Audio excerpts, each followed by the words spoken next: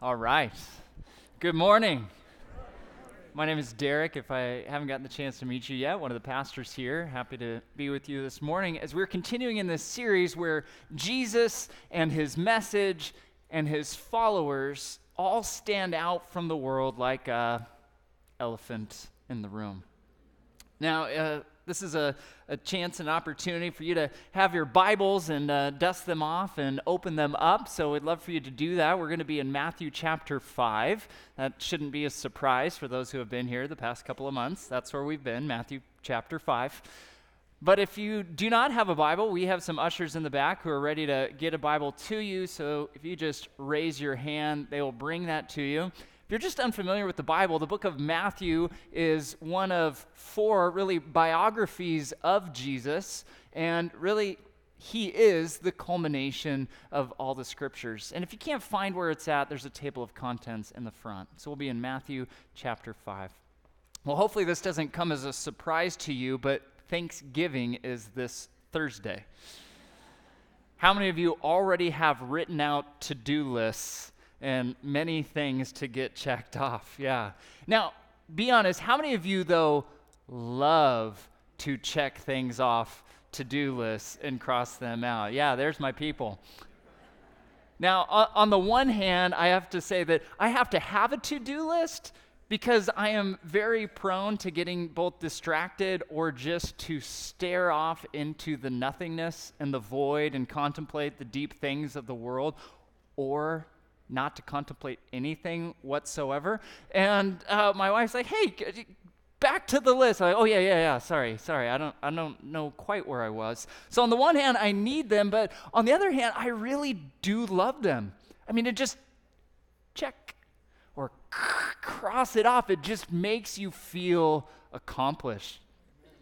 Sometimes I'll do something and realize it's not on the list, and I'll write it down just so I can check it off. None of you do that, I'm sure.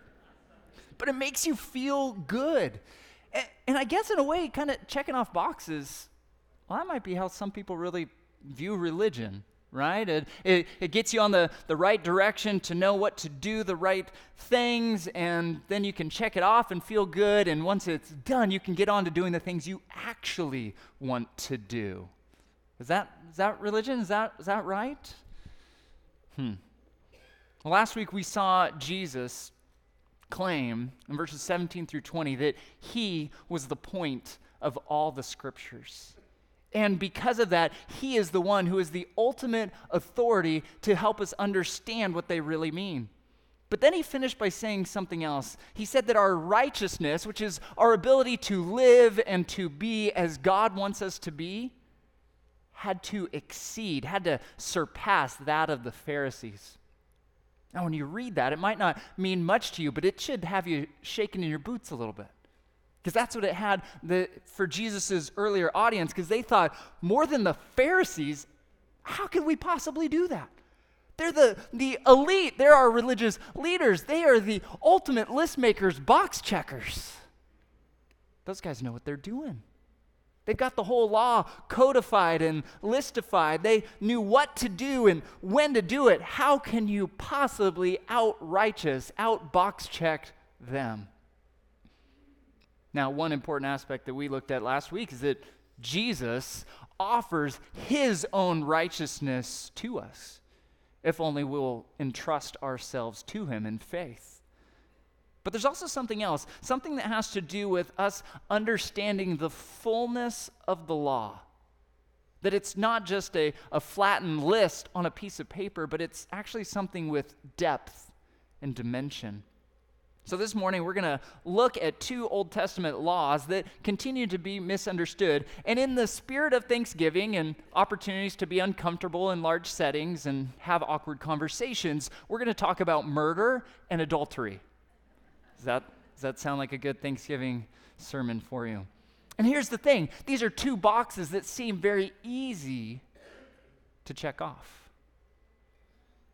But here's the thing I'm hoping that you'll walk away from this morning, the big point of the morning. Jesus isn't looking for checked boxes, but he's looking to change your heart. So let's begin here in Matthew 5, starting in verse 21. You have heard that it was said to those of old, 'You shall not murder,' and whoever murders will be liable to judgment." Jesus starts by giving us our first box. You could call it the do not murder box, right? The sixth commandment that God gave to Moses at Sinai. It's found in Exodus 20:13. So you believe me, I'll put it on the screen. You shall not murder. There it is. Easy to memorize. You could do it. And guess what? It's a very important command. It's a command that underlines the inherent value of all human life. It's the command out of the Bible that stands up and condemns the shooters in Las Vegas and in Sutherland Springs and this week in Northern California. It's the command that says all human life is precious and we don't get to decide when it comes to an end. And on the face of it, seems like a box that should be pretty easy to put a little check next to. I mean, sometimes in Christian circles we'll talk about struggling with different sins. Anybody struggling with murder? Don't raise your hands. Our seating arrangement will vastly change. No, but I want to tell you, this past week, I didn't kill anybody. And the week before, I didn't murder anybody either. And I am the dad of 4 kids. And I assistant coach soccer. I mean, I think I'm doing pretty good in this area. Let my righteousness be known. It's easy to check the box and then move on. And that's exactly what the Pharisees were doing. All they cared about was the physical act of killing. Judgment if you do it. And if you don't, you're one box check closer to being righteous. But that's not how Jesus sees it. Verse 21, he says, "You have heard, do not murder." Then verse 22, "But I say to you that everyone who is angry with his brother will be liable to judgment. Whoever insults his brother will be liable to the council, the Sanhedrin. And whoever says, 'You fool,' will be liable to the hell of fire." You see, Jesus is not content with just a boxy way of seeing it. If you're going to talk accurately about the sixth commandment, you also need to talk about anger. There was an article a while back in the Chicago Tribune, and the title of the article was "Rage" with an exclamation point. And in it, it talked about just these rising levels, calls anger an epidemic in the United States. And it cites road rage, and in the workplace, it calls it desk rage, and it's filled with these stories of explosive, angry behavior. And the article ends with a story of the main psychologist being interviewed, telling his own personal story, saying, "So I got into the car with a friend, and as soon as I got in, I noticed that the passenger visor was missing. So what's the deal with the visor?" And the guy driving says, "Oh, don't even get me started. My wife ripped it off." And the guy's thinking, those things are pretty hard to get off, right? I mean, you need tools. You need something serious. Explain to me, how did this happen? So I don't even want to get into it. She was just really angry, as if somehow that just kind of explains it away. Well, when was the last time you got really angry? Now, I don't mean ripping off visors from your car. I don't mean spitting in someone's face or getting into fisticuffs. I mean, when did you feel that anger just kind of rise up inside of you? And even, maybe you didn't even act on it. Now, there's a chance you didn't even notice it. It's something we can, through reoccurring situations like this, start to become numb to it. And that's why I think Jesus gives these other examples. He adds on some other indicators, words of contempt or abuse. But what Jesus is doing is not some sort of stair step like, okay, if you have this in your heart, it's this judgment. If you have this word that you say, it's this judgment, and then this one. No, he's not stair stepping. He's giving a few examples to help us to see that we actually don't get to check off that box. All right, so you haven't killed anybody, but have you hated? Have you spoken bad of others so that other people would think less of them? Have you ever used words to really tear someone down? Have you ever wished someone was hurt or ill or even dead? You see, I'm guessing if we did the whole raise the hand thing now, all of our hands would go up. Jesus is saying this. He's saying righteousness is not just the external action, but it's actually the internal content of your heart. Now, is Jesus saying that these thoughts and words are the same as murder? No. Ask any bereaved parent or spouse of some of these recent slain people, and they'll certainly not say that they're the same. And I don't think Jesus is either. But what he is saying is that you cannot simply think that you have clean hands because you've never murdered anybody. Sin runs deeper than that, and it all disqualifies us before God. It all deserves eternal punishment, and we need to know it. A friend of mine, a retired pastor, recently gave me some books, and one of the books was actually a commentary on the Sermon on the Mount. And as I was reading it and reading this passage, I saw in the margins that he had written, "I have failed at this." And it caused me to think about my friend and his character, his love for the Lord. It caused me to think more deeply about my own heart, and caused me to think more deeply about what Jesus is saying here. And I realized that it took me to the place that I think Jesus wants all of us to go. And so what I did is I wrote in the margin, "Me too." Me too. Because it's not about easily checking off the box. It's about checking your heart.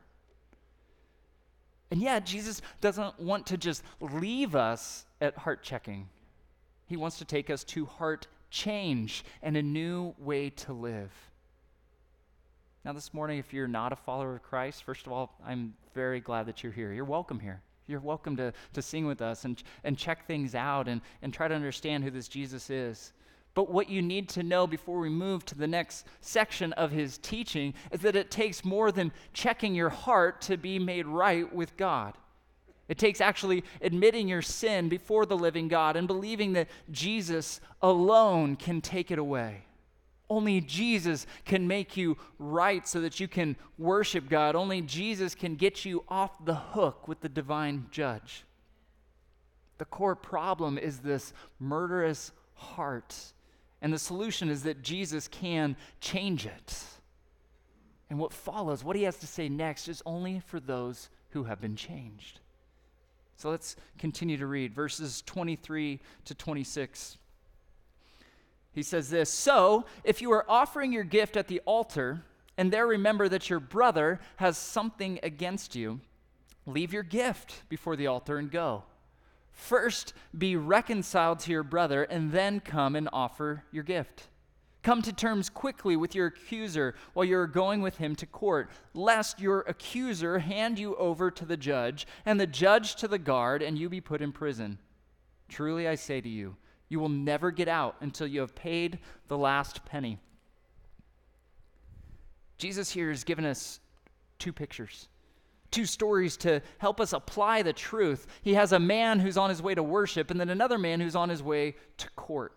And what's unique here is that previously Jesus has been talking about the anger that we have, but here he's talking about how you can help the person that you have provoked to anger. I think Jesus does this because he knows that his followers, even with new hearts, are going to mess it up. And yet, he gives us a different way to go. We don't need to respond to these situations with murderous thoughts or words and actions. He wants us instead to be people who are defined by reconciliation and love. That's the new trajectory of the Christian. Jesus is saying, those who follow me won't only try to temper their anger, they will actually be reconcilers. They won't just try to guard their own thoughts, but they'll try to guard the hearts and thoughts of others. And this first story is to teach us that reconciliation is more important than religious duty. Can we agree it's a lot easier to show up to church and to sing the songs and to take communion and to give money than it is to actually go to the brother or sister in Christ that we've offended and figure things out? That's way harder. I know this is true in my life. I'm good at the ceremony. I'm good at the acts of worship. Nobody else tells me this, but I even think I'm good at the singing part. The Lord knows. But you know what I'm not good at? It's not my natural inclination when I've wronged someone, even though I feel that tension in my gut. Oh, I just don't want to go and do that. I guess I just will never talk to them ever again. Is that how you respond?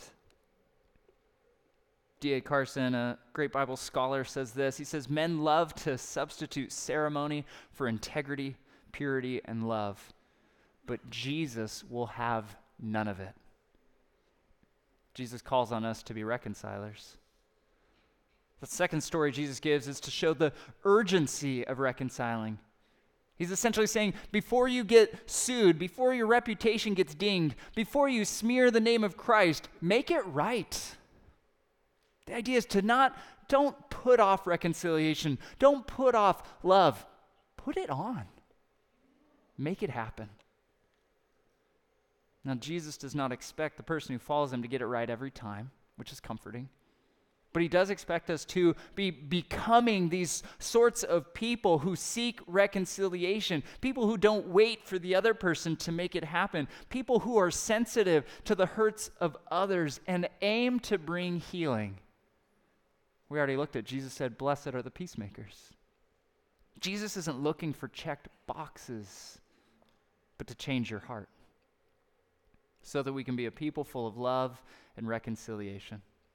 Then Jesus moves to the second box. Verse 27, he says, you have heard that it was said, you shall not commit adultery. Now, we talked about the sixth commandment before. Now we're moving on to the seventh. Now, again, this should be an easy box to check, but unfortunately, in today's hyper-sexualized culture, doesn't just make it difficult, it makes most people think it's not even necessary at all. There's an article this week in the National Review, author by the name of David French says this. He says, you can sum up the new sexual ethic in one sentence. Consenting adults define their own moral norms. One-night stands? Fine, so long as there's consent. May-December relationships? Fantastic, so long as there's consent. Workplace liaisons between boss and subordinate? No problem, with consent. Adultery? Yes, there are tears, but the heart wants what it wants. Now, he's speaking against this, but he's saying this is the predominant message of the culture. And yet, God clearly affirms a clear stance on this. And he's not only speaking of marital infidelity, but any infidelity from the intended purpose of sexual relationships, which are between a man and a woman in the covenant of marriage.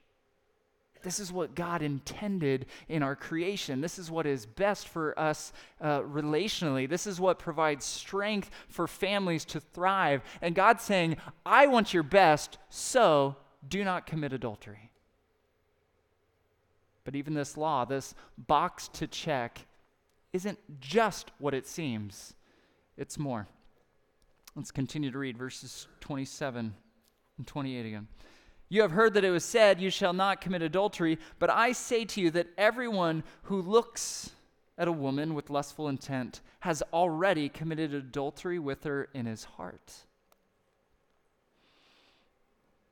That's a heavy verse. And it's not just for men, it's also for women.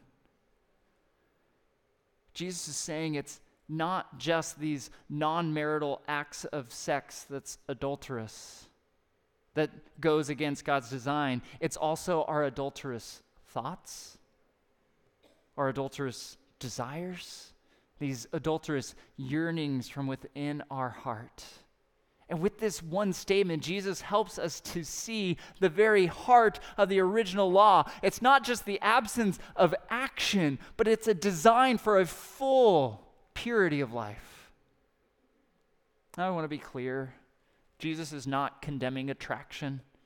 He's not condemning noticing physical beauty, but he is speaking against impure thoughts, lustful imagination, a sort of mental sexual theft and attack in the mind. These, Jesus says, are also ways of breaking God's laws and in God's eyes for you to be seen as an adulterer. Now, for the past month, I think it's been now, the news has been filled with accounts and stories of sexual harassment and impropriety and even rape. It all started with the Hollywood mogul Harvey Weinstein. You can't open any newspaper without seeing his name somewhere right now.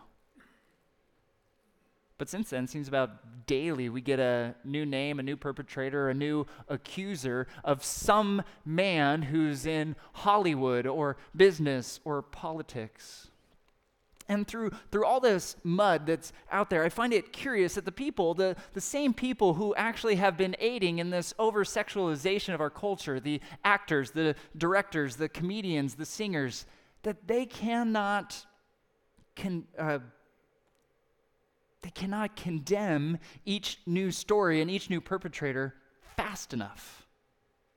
They're practically falling over themselves and over each other in order to declare their own righteousness that they have not transgressed the single rule that society still holds up, which is of what? Consent. And don't get me wrong, they should be condemning these actions. They are despicable. They are adulterous, abusive, perverse. But what I continue to find missing from the headlines and the stories is the acknowledgement that the biggest difference between the Harvey Weinsteins of the world and those who get to point their finger at him is not actually righteousness, but simply these people didn't have enough power to think they could get away with it.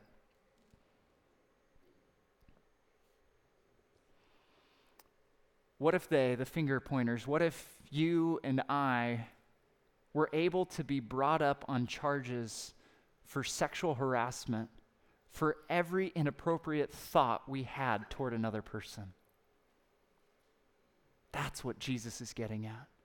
Sin is not limited to what you have the power to commit. Cowardice or lack of opportunity does not make you holy in the eyes of God. It says in 1 Samuel 16:7, "For the Lord does not sees not as man sees. Man looks toward the outward appearance, but the Lord looks on the heart." And that goes for both virtue and vice. When God looks at your heart, could it be that it's maybe a lot more like Harvey Weinstein's than you previously thought? Now, the condemnation is right, but it should also cause us to reflect. When God looks at your heart, do you understand what it is that he sees and is grieved by? Jesus said, "But I say to you that everyone who looks at a woman with lustful intent has already committed adultery with her in his heart." Again, quoting the scholar D.A. Carson, after he quoted those words of Jesus, he says this, "I write this line with shame. Which one of us is not guilty of adultery?" Similarly, 50 years earlier, another pastor and theologian, A.W. Pink, writes, "Must not all of us lay our hands upon our mouths and condemn ourselves as offenders in the sight of God?" And so once again, I find myself wanting to write into the margins of my books, "Me too." It's not about easily checking off the box, but about checking your heart. But then again, Jesus doesn't want to leave you there. He wants to take you beyond that to real heart change and a real new life.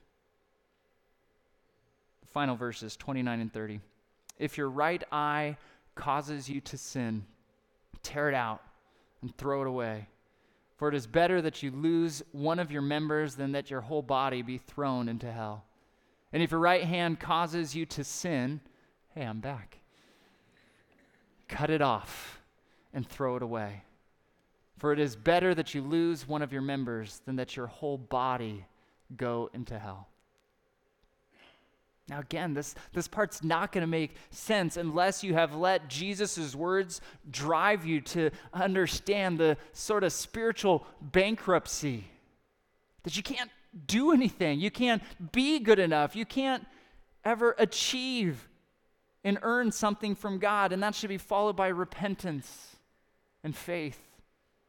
To repent is the act of turning away from the self-focus and sin-oriented life you once knew, and faith is turning towards Jesus, believing He and He alone has the life to give to you.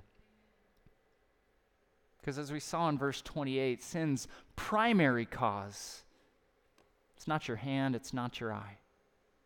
It's the wickedness of your heart. And God isn't looking for dismembered people, but holy people. And to get you there, Jesus is willing to cut out your heart of stone and to give you instead a new heart of flesh. But only Jesus can change you from the inside out. And when He does, Jesus is then calling us to be radically pure. He says, be radically pure. This means that followers of Christ, once again, are not concerned with just mere external actions, external purity, but purity in our thoughts and our desires. And we need to be willing to cut away whatever is working against that. And let's be real, Jesus uses some vivid imagery in order to get that point across, does He not? But again, it's not limited to the literal, because if you cut out your right eye, your left eye is still going to lust. And you can gouge out both eyes and make a man blind, but if his heart has not been changed, his imagination can still run wild. No. Jesus is using two prized body parts, the eye and the hand, to show that we are to deal drastically with sin. To quote D.A. Carson again, we must not pamper it, flirt with it, enjoy nibbling a little bit of around the edges. We're to hate it. We're to crush it and dig it out. Even if it hurts. Even if it embarrasses us. Far better to seem maybe a little eccentric in this lifetime than to miss out on the life eternal God has for us. As another scholar writes, better to go limping into heaven than leaping into hell. There's a guy I knew in high school, and his brother actually told me the story of their remote control for their cable box went missing. They couldn't find it for about a week or so, and so they ordered another one. And they had it for about a day or two, and then it went missing again. And still, another week goes by and doesn't show up. And they think they're just the worst family ever at misplacing things. And so they order a third remote control. And it arrives, and not even a day later, they find it in pieces in the trash. They knew it was time for a family meeting. So they get everyone together, and this brother of my friend ends up having to confess. And he tells them that he had figured out how to hack the cable box in order to watch pornography. But he had to use the remote control in order to do it. Convicted by this passage, he took a hammer and he beat the crud out of that remote control in order to cut away the access that he did not have the strength to deny on his own. He got radical about his purity. And Jesus and Paul both calling us to do the same thing. Paul puts it this way in Colossians 3, put to death, therefore, what is earthly in you, sexual immorality, impurity, passion, evil desire, and covetousness, which is idolatry. There's a 17th century theologian named John Owen, and he says it this way, be killing sin, or sin will be killing you. He's inviting you. Jesus is inviting you to take an active role in your purity. Because it can kill you, but not just you. Dr. Pat Fagan of the Family Research Council did research, and they actually did some extensive research talking with divorce attorneys, and they discovered that 56% of divorce cases had at least one party involved in watching pornography. Dr. Fagan says it corrodes the conscience, it promotes distrust between spouses, and debases untold thousands of young women. And so his conclusion at the end of the report is this: pornography is a quiet family killer. Now, pornography is not the only way for lust to be at work, but it is a big one. So the question is, for you individually, what are the things that you are seeing? What are the things that you are hearing? What are the influences in your life that are leading you to temptation, that are leading you to sin, that are leading you and possibly your family to death? Get rid of it. Is it through your computer? You can get rid of it. You can get tracking software, or you can just put it in a public space. Do something that's going to help you. Is it on your smartphone? Delete that app or trade it out for a flip phone. It will be embarrassing. Who cares? Save your soul. Is it a person that you like to accidentally make plans to bump into so you can flirt and have conversation? Change your patterns. Change your schedule. Now, will these actions, will these little limitations save and fix your heart? No, only Christ can do that. But what he's asking you to do is to live in such a way that you take the danger seriously, both men and women, and to do what you can to lead your heart to love Jesus more. Because Jesus isn't looking for checked boxes. He's looking to change your heart so that we can be people who are radically pure, who then get to enjoy the fullness of the life that Jesus has to offer. Oswald Chambers compares us to mariners sailing along the coast who must constantly avoid and be vigilant to watch out for rocks. But the thing that Oswald Chambers fails to note in this great picture is that the point of being in the boat is not to avoid rocks. You're trying to get somewhere. That's why you're in it. You see, the more you are in love with the destination, the more you are in love with Jesus, the more fiercely you will stand vigilant to keep the rocks of lust and anger from taking your ship down.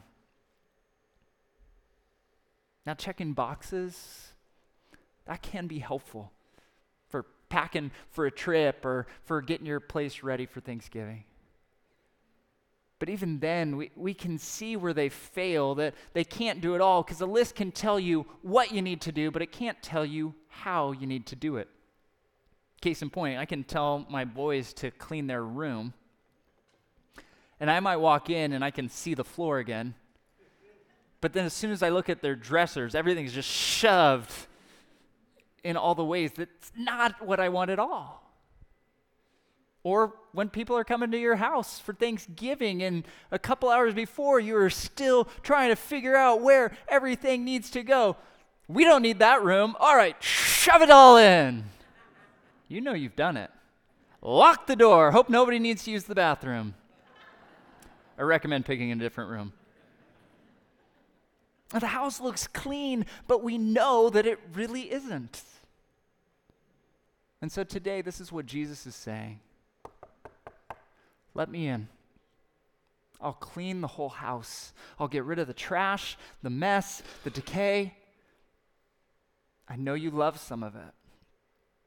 I know you want to hang on to it. But here's the thing, if I come in, I get to decide what stays and what goes. And only I can really make it clean. After I do this, you're not off the hook. We have some work to do together.